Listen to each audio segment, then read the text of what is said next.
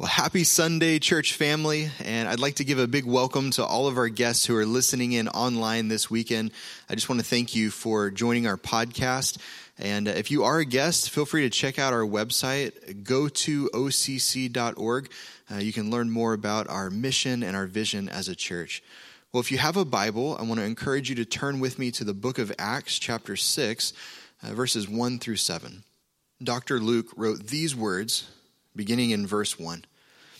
But as the believers rapidly multiplied, there were rumblings of discontent. The Greek-speaking believers complained about the Hebrew-speaking believers, saying that their widows were being discriminated against in the daily distribution of food.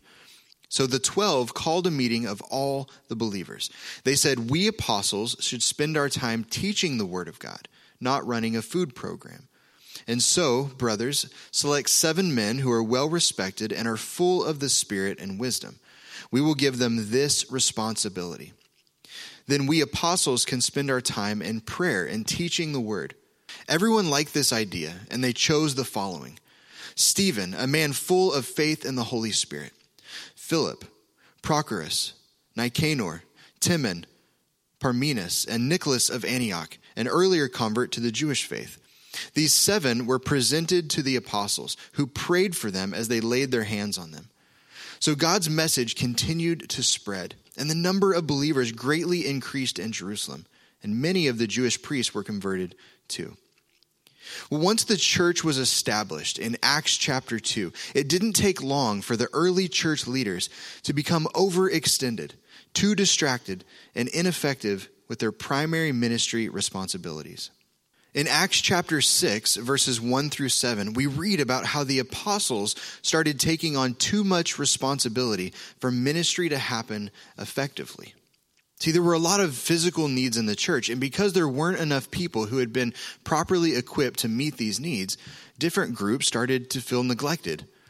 These early apostles were more than willing to do the work that needed to be done, but they weren't very skilled or proficient at it. These men were also torn between meeting the physical needs of others and fulfilling their pastoral duties, specifically praying for the church and teaching the word of God. So they called a meeting with all the believers, and it was decided that the apostles would appoint pastoral assistants who would oversee the food program and ministry to widows, giving the apostles the opportunity to focus on the role that God had given them, which is praying and teaching the word of God. This passage in Acts chapter 6 is a description about what these early Christians chose to do about a specific situation, but it's not prescriptive, meaning it doesn't tell us exactly what we should do. This passage also doesn't mention the role of deacons in the way God's word addresses deacons later on in the New Testament. A lot of commentators and historians believe that the position and role of deacons in the church started back in Acts chapter 6 by the apostles in Jerusalem. Now, whether that's the case or not, from this section of Scripture, we can see the biblical principle that when the spiritual leaders in the church become overextended, to the point where they don't have time for prayer, teaching God's word, and caring for the spiritual needs of the church, there should be others who are equipped and appointed to help alleviate some of the load, doing the work of the ministry. This is the pattern that we see throughout the New Testament. Well, we're in week 3 of our series, Biblical Church Leadership. And today we're going to talk about the role of deacons in the church. In the New Testament, we do have a few examples of local congregations that didn't have deacons, but we never see a local congregation without elders. The pattern that we see in the New Testament is that elders were always appointed first. And then when there was too much ministry to go around, they would equip pastoral assistants called deacons who could help with the work of the ministry. Elders and deacons are mentioned together on 2 different occasions in the New Testament. And that's because these 2 groups of leaders are meant to work closely together. In his book on church leadership, pastor and author Mark Driscoll has this to say about elders and deacons. I really like this. He says, practically, elders and deacons work together like left and right hands, with elders specializing in leading by their words and deacons specializing in leading by their works. Whenever we hear the words elder and deacon, I think there's a tendency in the church for people to think that one is better than the other. Some people have the assumption that if you work really hard as a deacon, then one day, if everything goes right, you'll have the opportunity to be promoted to the role of elder. This way of thinking about elders and deacons couldn't be further from the truth. Personally, I like to think of these roles like a marriage. Within the covenant relationship of marriage, both the husband and the wife are equal in the eyes of God. But they are different, each having a unique role to fulfill. Elders and deacons are equal, but different. They have different roles. Elders specialize in leading with their words, and deacons specialize in leading with their works. The role of elder and deacon in the church was also never meant to imitate local and national government, acting as a system of checks and balances. Again, I fear that some people believe that our elders are the leaders of the church, but that we also need deacons who can help keep the elders in check just in case they're wrong in the direction that they're leading the church. This is not the model that we see in the New Testament and is not the purpose of the elders and deacons in the church. Elders and deacons are meant to work together, one primarily leading with their words and the other with their works. So the first big question that we're going to look at today is this. What is a deacon? Our English word deacon is translated from the Greek word diakonos, which literally means servant or the one who serves. Deacons are the servants of the church who lead and do the work of the ministry in the church. The list of qualifications and characteristics for the role of deacon in 1 Timothy chapter 3 is nearly identical to that of the elder, minus the teaching and preaching abilities. This shouldn't come as a surprise to any of us because the list of qualifications and characteristics for both elders and deacons should also be the characteristics of all those who truly walk with Christ. The second big question that we're going to look at today, and this is where we'll spend most of our time, is what qualifies someone to serve as a deacon? Last week, we looked at the qualifications for elders found in two places. You have the book of Titus, chapter 1, verses 5 through 9, as well as 1 Timothy 3, 1 through 7. Now, the passage in 1 Timothy 3 moves directly into the qualifications for deacons in the church, so that begins in verse 8. I'd like to read this passage in context, and then we'll look at these qualifications, qualities, and characteristics individually. So 1 Timothy chapter 3, verses 8 through 13, the Apostle Paul wrote these words. In the same way, deacons are to be worthy of respect, sincere, not indulging in much wine, and not pursuing dishonest gain. They must keep hold of the deep truths of the faith with a clear conscience. They must first be tested, and then, if there's nothing against them, let them serve as deacons. In the same way, the women are to be worthy of respect, not malicious talkers, but temperate and trustworthy in everything. A deacon must be faithful to his wife and must manage his children and his household well. Those who have served well gain an excellent standing and a great assurance in their faith in Christ Jesus. So I'd like to give you 7 words that all begin with the letter S that summarize this list of qualifications and characteristics for someone serving as a deacon. Number 1, a deacon is to be serious. A deacon is to be serious. So in verse 8, the qualification that deacons are to be worthy of respect is best translated as grave or reverent. So deacons are to be reverent. Now, when someone serves in any role in the church, whether that's children's ministry, serving on our welcome team, our worship team, or even something like our fellowship ministry, there should always be a sense of reverence when going about the task. Every single act of service in the church is important because we're working for the Lord.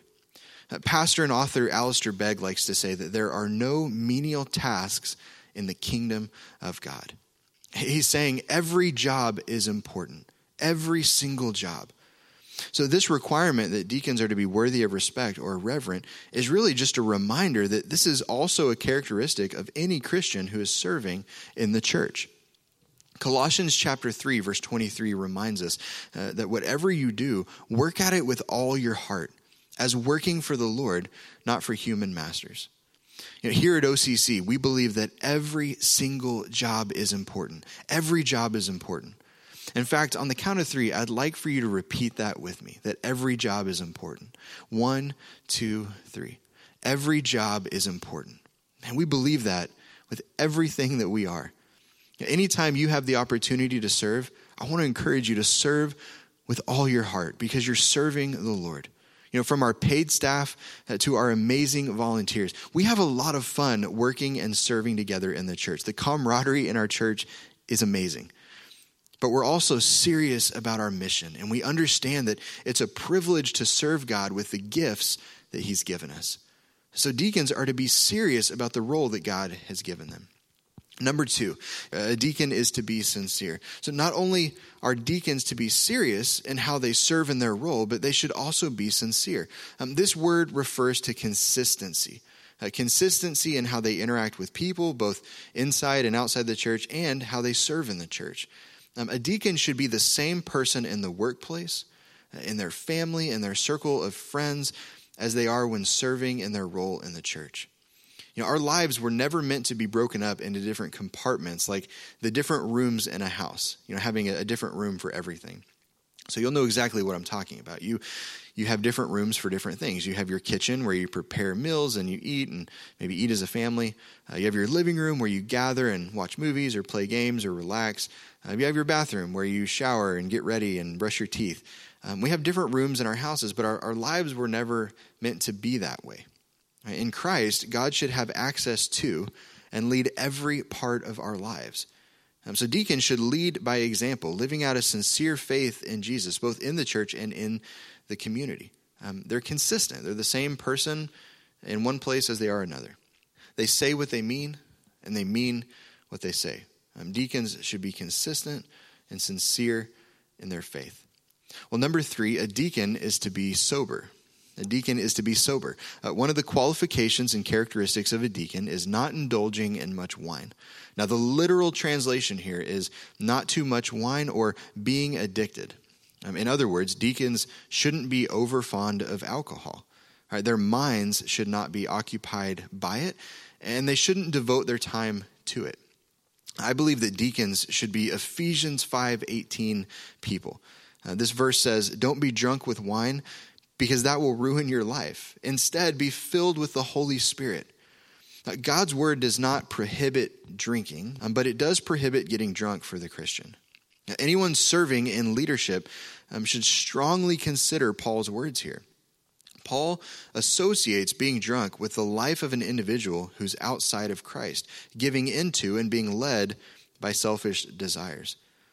Instead of debating how much alcohol is okay or not okay, I believe we should be far more concerned about how much the Holy Spirit has of us.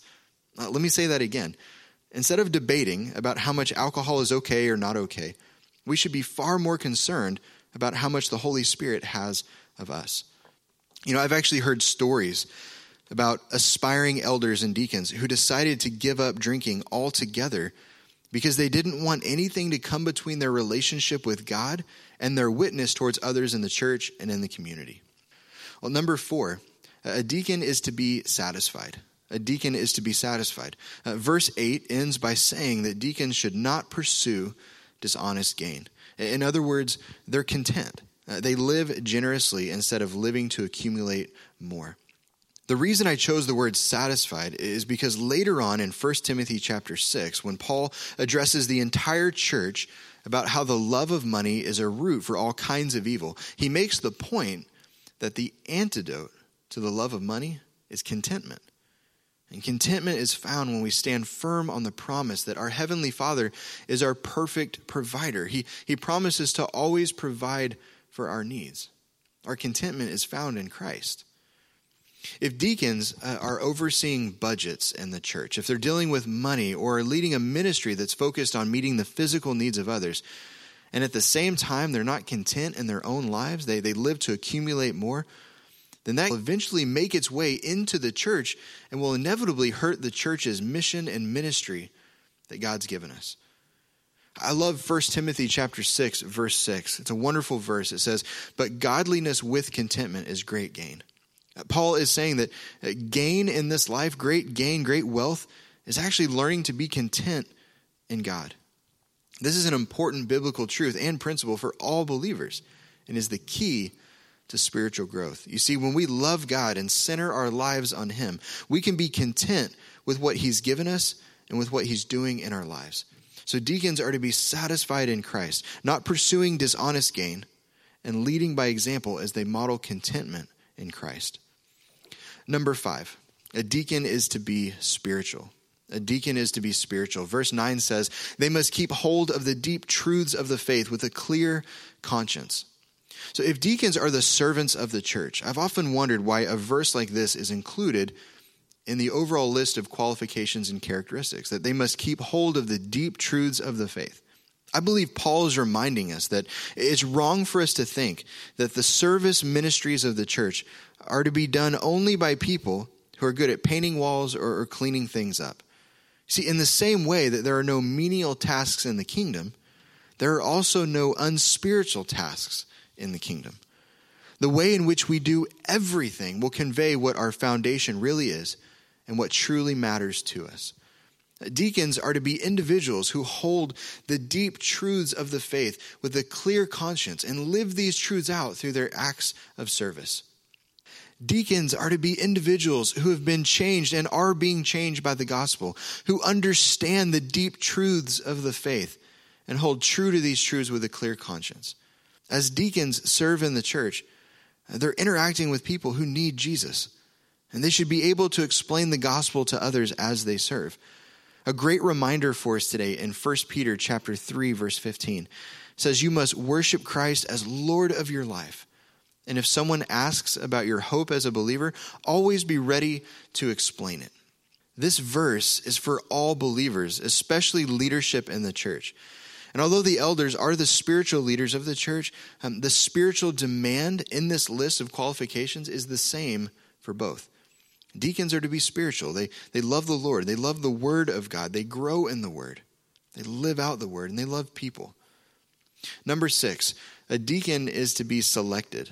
A deacon is to be selected. Verse 10 says, they must first be tested, and then if there is nothing against them, let them serve as deacons. When we look back to Acts chapter 6, the individuals who were chosen to oversee the mercy ministries in the church were individuals who were selected. They weren't random people the apostles just grabbed off the street. They were chosen based on what others knew about them. They were chosen based on their character, their relationship with God, and their relationship with others. So Paul is saying it's only after a season of testing, making sure that an individual is above reproach, that they're given the opportunity to serve as a deacon in the church. This is one area where I believe we can grow as a church, that we can do better in this area. We need to give people the opportunity to go through a season of testing before we decide whether or not they're fit to serve as a deacon. We need to spend the time that it takes to properly test and equip individuals for this role. Number 7, a deacon is to be settled. A deacon is to be settled. Verse 12 says, a deacon must be faithful to his wife and must manage his children and his household well. As with the elders of the church, deacons are to be individuals who manage their homes well, loving and caring for their spouse and children in the way that Christ loves and cares for the church. If a deacon's home life is a mess, so if there are broken relationships, if things are in shambles, there might need to be a season where they step away from serving in a particular role in the church for a short time so that more attention can be given to the family. I want to say this loud and clear today. We are never called to serve the church at the expense of our family. We are never called to serve the church at the expense of our family. A few other examples of maybe having a home life that is a mess. If a deacon doesn't pay the bills on time at home, he shouldn't oversee a budget in the church. If a deacon isn't kind and compassionate toward neighbors, what evidence is there that they would be kind and compassionate in the church?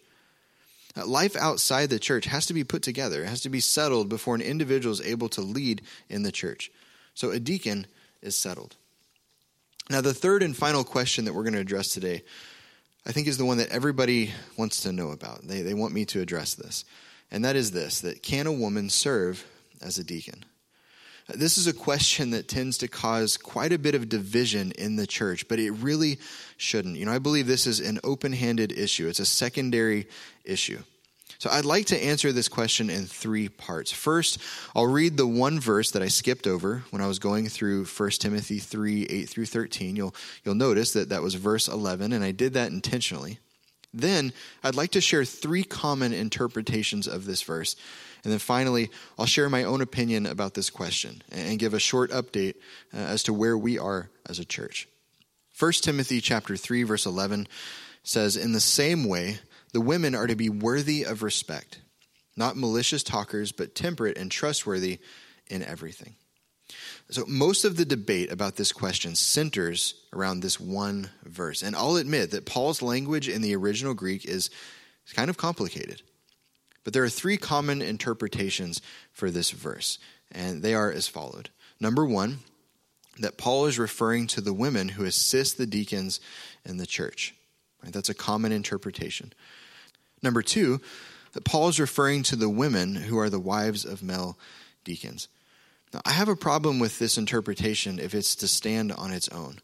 So a major problem with this interpretation is that there's not a similar requirement for the wives of elders. This would mean that the deacons have a higher standard to meet than the elders, who hold the highest human position in the church as the spiritual leaders of the church.